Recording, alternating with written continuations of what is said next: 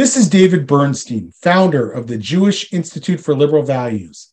The JILV supports liberalism and opposes the imposition of critical social justice ideology in the Jewish world. Check us out on jilv.org and subscribe to the Speechcast wherever you listen to your podcasts. The Speechcast is a joint venture of the JILV and the Speech Project of the Jewish Journal. I'm really pleased to be with a friend and a colleague, Isabella Tabarowski. Isabella is a research fellow at ISCAP on anti-Semitism. She is also a senior programming officer at the Wilson Center in Washington. You're living in Israel, right, Isabella, right now? Correct. In Jerusalem. Yes. How's that? What brought you to Jerusalem? So I came here sort of taking advantage of the remote work opportunity, which came with Corona. And I came here to do research that I've wanted to do for a long time. There is a library in Jerusalem, the Israel National Library, I think it's called, where they really have all of the books that I need. And of course, my topic is Soviet anti-Zionism and contemporary left anti-Semitism. And I spend my books reading Soviet anti-Zionist tracts. So, which I can't call it joyful, but it's really intellectually stimulating and exciting. Wonderful. So, we've talked about your view on the collectivist idea within the Soviet Union, within other communist countries, perhaps China as well. I'm wondering how you look at, given that history of yours, your personal history, and also your sort of worldview, how you look at the present moment in the United States and the West, the present ideological moment. Well, look, I think that I don't feel that we are in any kind of a definitive period yet. I think we're still in a transition period from what I used to view simply as a classically liberal kind of Western American society to something else. And what this something else is, we still don't know. And we use the term, what is it? What is the term that we just discussed? Successor ideology? Successor ideology. I think that we're still on its way, and maybe it hasn't quite formulated itself yet. Maybe there are still some battles that we need to fight out, because it seems to me that, a year ago, it seemed like the woke ideology, for lack of a better term, right? The woke were kind of winning the culture war. Today, perhaps it's less so certain. I mean, there's been a pushback, and there are some articles being written now about how maybe it's kind of waning. I'm not so certain, because I do think that people who bring this ideology with them are true believers. They're very radical, and people who acquire this kind of political beliefs that rise to the level of faith, really, they rarely give up. Because it constitutes the core of their being, and it gives them a sense of purpose. And so I don't think that the battle is over. I think that there is some defensiveness, that we've seen with regards to critical race theory, but I think that there'll be a regrouping, and I think there'll be more battles to fight. But what I see people doing is, talking about fighting for classical liberalism and a sort of defending what was and attempting to return it. I don't think that we can return to what was. I think that whatever happens, it will be something different. Yeah. So what my theory, and I want to try it out on you, is that we, I think the forces of liberalism are winning in the polls, and I think that the election results we saw, not just in Virginia but around the country, are proof of that Americans, and not just, white Americans, but really Americans of all ideological and of all ethnic stripes, really do not like this ideology, don't want to be walking on eggshells. So it's repudiated at the polls, but it's very hard to get institutions to disassociate themselves. Many, particularly in the wake of George Floyd, made some commitments. They maybe hired a DEI director, let's say, and they basically allowed that person or that group or that persons to dictate how their organization was going to think about issues of diversity and pluralism and the like.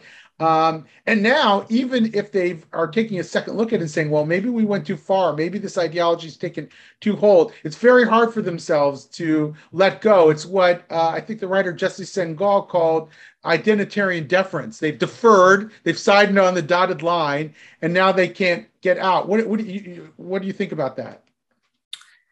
Look, I think that makes a lot of sense purely on an institutional level, because once an institution commits to a position, to a person, and it's particularly optics are really important in the current environment, and diversity, equity, and inclusion sound really excellent. And so once you have committed to that, it's hard to then divest from that, because if you divest, then the optics are also bad. It is as if you are against, all of the things that I think we all agree on and aspire to. And I think that it's just that, as we've seen, the implementation of these ideas becomes really pernicious and very, very toxic. That's the problem. But the optics, I think, is what will prevent people from doing it. And I think that in the end, what will happen is that those who disagree with these values will have to create their own institutions. And I think that what's interesting, I've been thinking lately, noticing how, there are people, kind of prominent, well-known journalists and content providers moving to other states, right? Moving from the coasts, for example, to Florida or to Texas, or moving from New York to Florida, partly because they feel that they don't like the way the states handled the COVID and how they continue to handle COVID. And partly, I think that once they move there, I just think it's interesting that some of the, I wonder if it might not create a shift away from where we know cultural production has been really concentrated until now, which is on the coasts, and particularly, New York City, right? California, LA, San Francisco.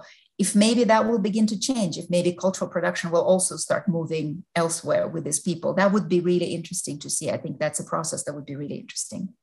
Mm. Yeah, it might really change the political dynamics over time, social dynamics over time. Fascinating. So you've really studied very closely anti-Semitism. You've also obviously studied the former Soviet Union and the collectivist mindset. What about your experience growing up in the former Soviet Union and studying it as closely as you have? How has that shaped your views on anti-Semitism in the current moment?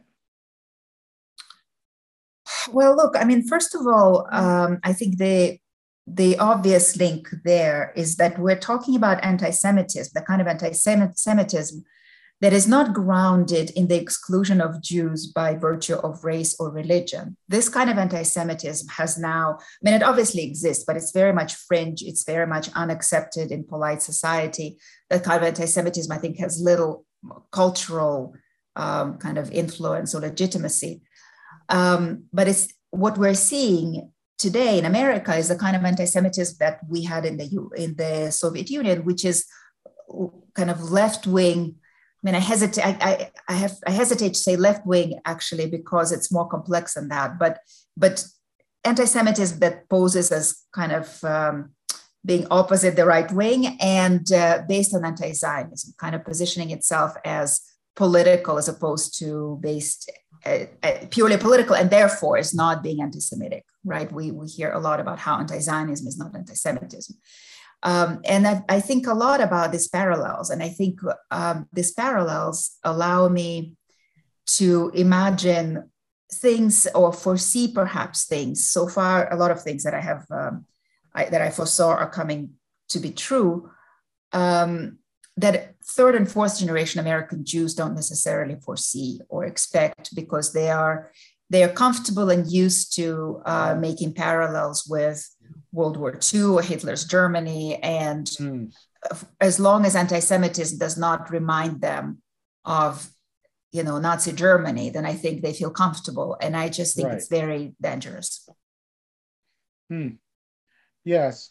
So in what way does this version of anti-Semitism that we're starting to see in parts of the progressive left, in what way does it resemble, or in what way might it be dissimilar from the Soviet-style anti-Semitism that you knew? Well, the one way in which it is different is that it's not state-driven, right? In the Soviet Union, it was state-driven and imposed from above. And this is what's so interesting about the current moment to me as I watch it, is that this ideology spreads, just like the woke ideology, by the way, right? And whatever, for lack of a better term, cancel culture. Nobody is imposing it from above. It's sort of spreading through grassroots. What's similar is the very language and the very vocabulary. Zionism is racism. I mean, it's a Soviet slogan, right? Zionists are fascists. So Zionists are Nazis. Like all of these slogans, I know them from the Soviet Union, and they carry a meaning that I think people who use them don't fully understand. There is sort of a layer of anti-Semitism built into it, anti-Semitic thought built into it, that the progressive idealist young college students who use them don't even realize. Semitism and anti-Zionism? Well, I mean, I think that the woke ideology, again, for lack of a better term, I think that the Jewish question, quote unquote, is at the heart of it, right? I mean, they have decided that Jews are part of the oppressive class and support not even a class, that they're part of their oppressors, right? That they are part of the white supremacy and they support white supremacy. And I think somehow Jews become the center of their attention, right? The attention all goes there, in part, I think, because the rejection of Israel and Israel's right to exist as a Jewish state is at the heart of this ideology. I mean, it's very, very heavily fused with anti-Zionism as kind of, I don't even, look, I mean, anti-Zionism is not an opposition to Zionism that we know, because it's not an opposition to Zionism. Most people who advocate these ideas don't even know what Zionism really is. Right. They couldn't name like 5 basic concepts from Zionism. They are reacting or responding to their own imagination, their own imagining of what Zionism is and what Israel is. And so in that sense, just like it was created by the Soviets, it's a conspiracy theory, just a conspiracy theory in which Jews are called Zionists. The tools are the same, the language is the same. And I predict that the outcomes for the Jews will be the same. We already see it happening. Jews are already being excluded on the grounds of being labeled Zionists. So that's an anti-Semitic outcome right there. What do you think the Jewish community should do differently than it is doing today in order to counter the threat? Well, I think it needs to understand it first and foremost. I think it needs to understand the history. And it's so interesting to me that American Jews, of all people, have not learned this history, because they played such a crucial role in the Soviet Jewry movement, which was about helping Soviet Jews fight the kind of rise up against the anti-Zionism that was at the heart of the Soviet Union, right? And ultimately leave, but also a big part of it was regaining Jewish identity. And so I think that part of the reason American Jews are not making this link is that during the Cold War, it was all called anti-Semitism, right? It was all referred to. We talked about Soviet anti-Semitism, American. And if you read history books or even coverage, a lot of times people didn't bother making that distinction, anti-Semitism versus anti-Zionism. It was clear that the Soviet Union was anti-Semitic. It didn't need extra proof. Just because it used the anti-Zionist language, nobody was fooled. Everybody understood what the real meaning of that was. And so I think that today, when the anti-Zionists come and they say, look, we're not anti-Semitic, forget about it, forget all your stories about anti-Semitism. We are simply anti-Zionist. And for some reason, American Jews buy into it. They don't challenge it. They don't see a couple of steps ahead to understand the meaning of this. If they allow it, what will happen to them? So I think that first and foremost, there has to be an understanding of that story and that history. And then we have to think strategically. Maybe the historical experience can also help us come up with the right strategies for how to fight it. Soviet Jews, refuseniks, the activists inside the Soviet Union said very clearly the anti-Zionism that we hear from the Soviet Union, from the authorities, the anti-Zionist rhetoric that we hear is anti-Semitic rhetoric. We see it in our lives. So perhaps turning to those lessons. And I know that this is not, we're all looking for quick solutions, but I don't know if there are quick solutions to this, just like I don't think that there are quick solutions to the penetration of woke ideology in American institutions. Let me put out another theory, though, as well. And that is that it is going to be very hard for American Jewish organizations that have been in the business of countering anti-Semitism over the years to actually figure this one out, not just because they're sort of not fully aware of the history, but because it involves an ideology that many of them have sort of accepted, at least in a soft form, that many of them have sort of bought into DEI ideology or have instituted in their organizations.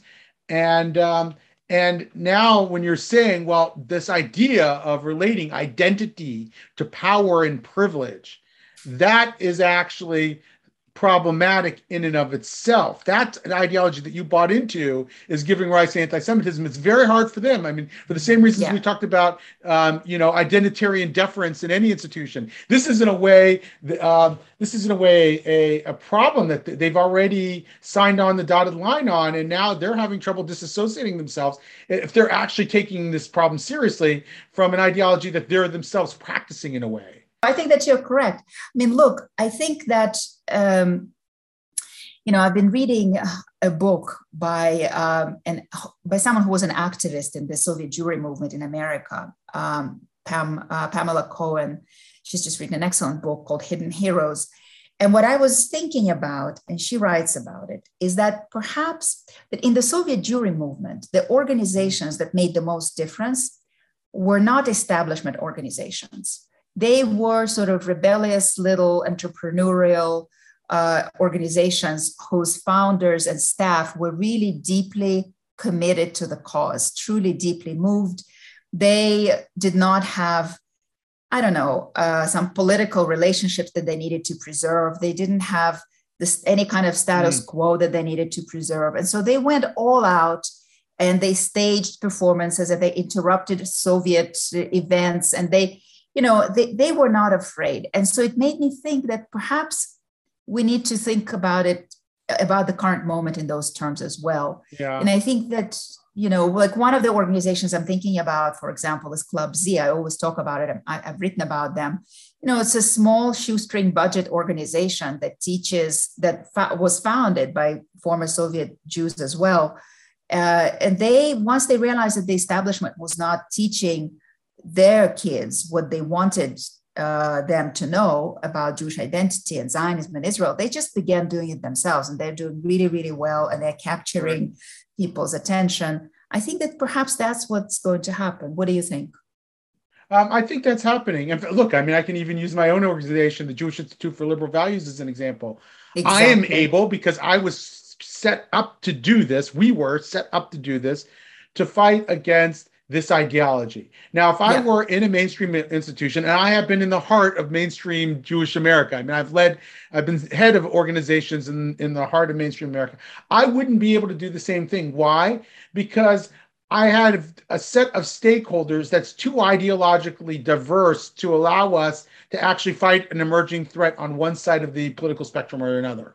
So I think, for example, it's also harder to fight certain center-right threats that might emerge as well, because they're worried about upsetting a certain donor and the like, maybe a Trump donor. So you can't really talk about Steve Bannon on the right. Right. And now that we have a threat of of woke ideology on the left, it's very hard for those institutions to fight that as well, because they're going to upset their stakeholders on the center left, whom should understand the threat, Yeah. but don't want to, or don't want to downplay it more than they should, or are Yeah. scared that by emphasizing the threat on the left that they're going to be empowering the right, which I think is exactly wrong. I think actually, if you don't deal with your own backyard, then you're going to actually um, you're going to actually empower the other side. Um, Yeah.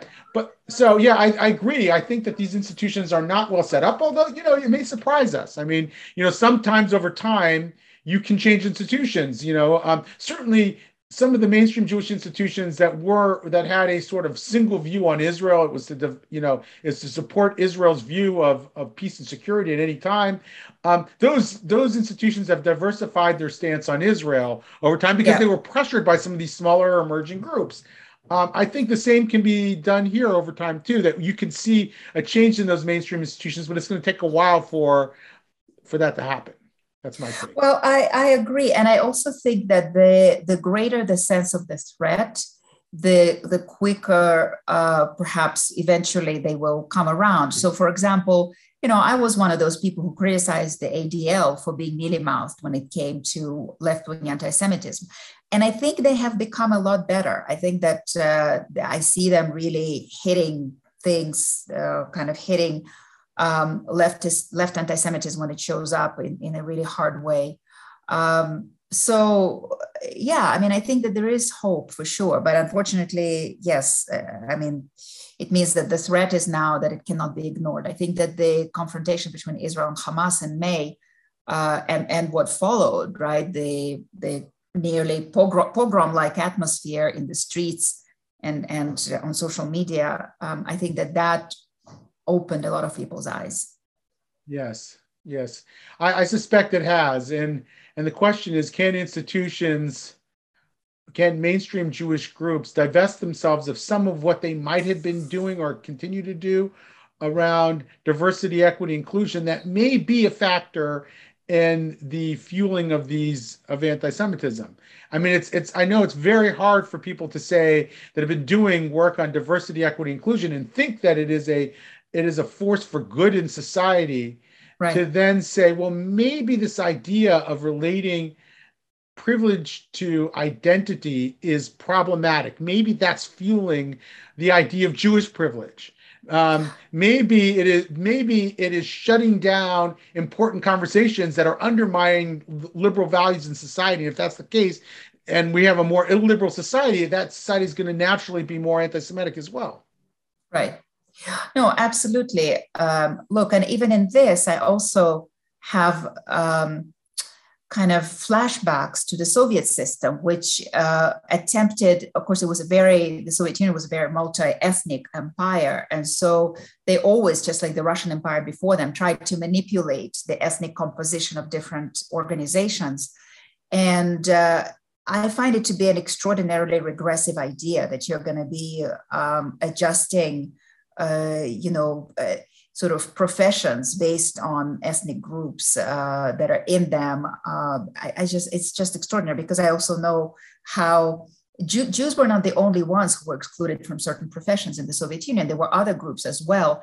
And once you get on that slippery slope, I mean, it becomes really, really dangerous. And I don't know if you've seen the recent research from Heritage about how so many DEI directors turn out to be actually anti-Israel activists. If you look at their social media activity, they are pro-China and anti-Israel. I'm speaking to the lead researcher in an hour. Oh, great. Wonderful. Yeah. Oh, I look forward to hearing that conversation, because that was as clear as day. Like, wow, okay. Yeah. Certainly, Jews are likely to suffer from this practice. Yes. So. Yeah, and it seems to me that it's sort of, as one person called it, an epistemic crime, that once you basically buy into what we've called successor ideology, once you've said, well, really, there's only one proper way to think about such and such issue, of whether it's diversity or whatever, you're creating a reality that makes it much easier to say all kinds of other bad things. You're creating a reality where you're giving authority to somebody else to define the world for you, and that those people can define it in ways that are extremely intolerant sometimes as well. So if you're saying, for example, that if you endow, let's say, an organization, and I don't mean the whole movement here, an organization like Black Lives Matter, to define what oppression is for the rest of society, and they start to take positions that are just outrageous. Right. And it becomes very hard to, then you're actually increasing intolerance, you're increasing divisiveness, you're increasing crime, by the way, which will lead to all kinds of ill effects in society. And I feel like that's what this is. The worst part of this ideology, in my opinion, is not so much what it says explicitly about Jews, but it's about sort of undermining our ability to talk about issues in society, and that's never good for Jews. I agree. I agree. And I do think that people go beyond that. I think that beyond the lack of conversation, I do think that it will come to exclusion. I mean, we already see these conversations about reducing quotas for reducing the numbers of Asians, right, in certain institutions. And it's like, this is where I go back to, the liberal idea that I remember, being so struck so powerfully when I came to America with the notion of individual agency and individual freedoms and rights, right? And your ability to work hard and go as far as you can with it. I mean, if I am denied access to something simply on the basis of being Asian, then what does that mean? What kind of a society are we in if an unchangeable characteristic determines my path in life? As an immigrant, I especially feel incredibly aware of how, in the 30 years that I've lived in America, I moved from being a person who came to America with $50 in their pocket to, doing fine, being integrated in the society and feeling like an American and all that. So I just, I think it's incredibly regressive and incredibly dangerous. Mm-hmm. So I've been reading you over the last 6 or 7 months. You've been writing for many years, I know, but you came into my consciousness 6 or 7 months ago, and I'm sort of amazed that somebody who grew up in a foreign country can write such beautiful prose. And I know that you're not the only one. In fact, you're not even the only Jew from the former Soviet Union. Who Maxime Schreier also just writes like incredibly well for somebody who, not just for somebody, for anybody, and you do too. And I'm struck like how you work to develop that facility in the English language where you not only, speak beautifully and so forth, but you can write and put out a lot of writing. How did you develop that? Oh my gosh, David. Well, first of all, thank you. You know how to find your way to a writer's heart. Right. I'm speaking the truth. No, I appreciate it. First of all, for honesty's sake, I should say that I do get copy edited anyway, but everybody gets copy edited. I now understand. Right. Even native speakers get copy edited. Look, honestly, I think the more you do it, the more experience you get, the more you understand what words to pull in, what phrases work. I still feel a lot of times hopelessly like a non-native speaker. Sometimes I write a sentence and I think, my gosh, I can't tell if this is right or not, but I don't know. Look, I think in a way, I think it's either the writing is a kind of thing that if you're, it doesn't depend on the language, that it's a way of formulating ideas and a way of phrasing things. And if you can do it in one language, you can do it in the other. And it's just a question of learning grammar. Translation. Yes, in a way, not always, but in a way. Yes. No, you're terrific.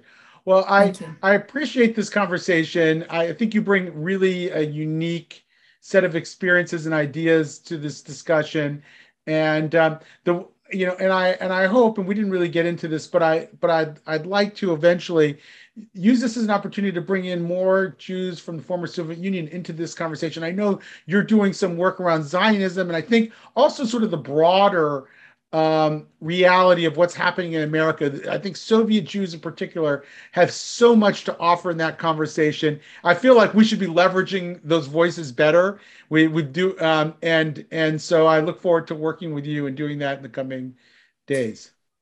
Thank you so much, David. It's always great to talk to you and to be on your program, and I look forward to continuing.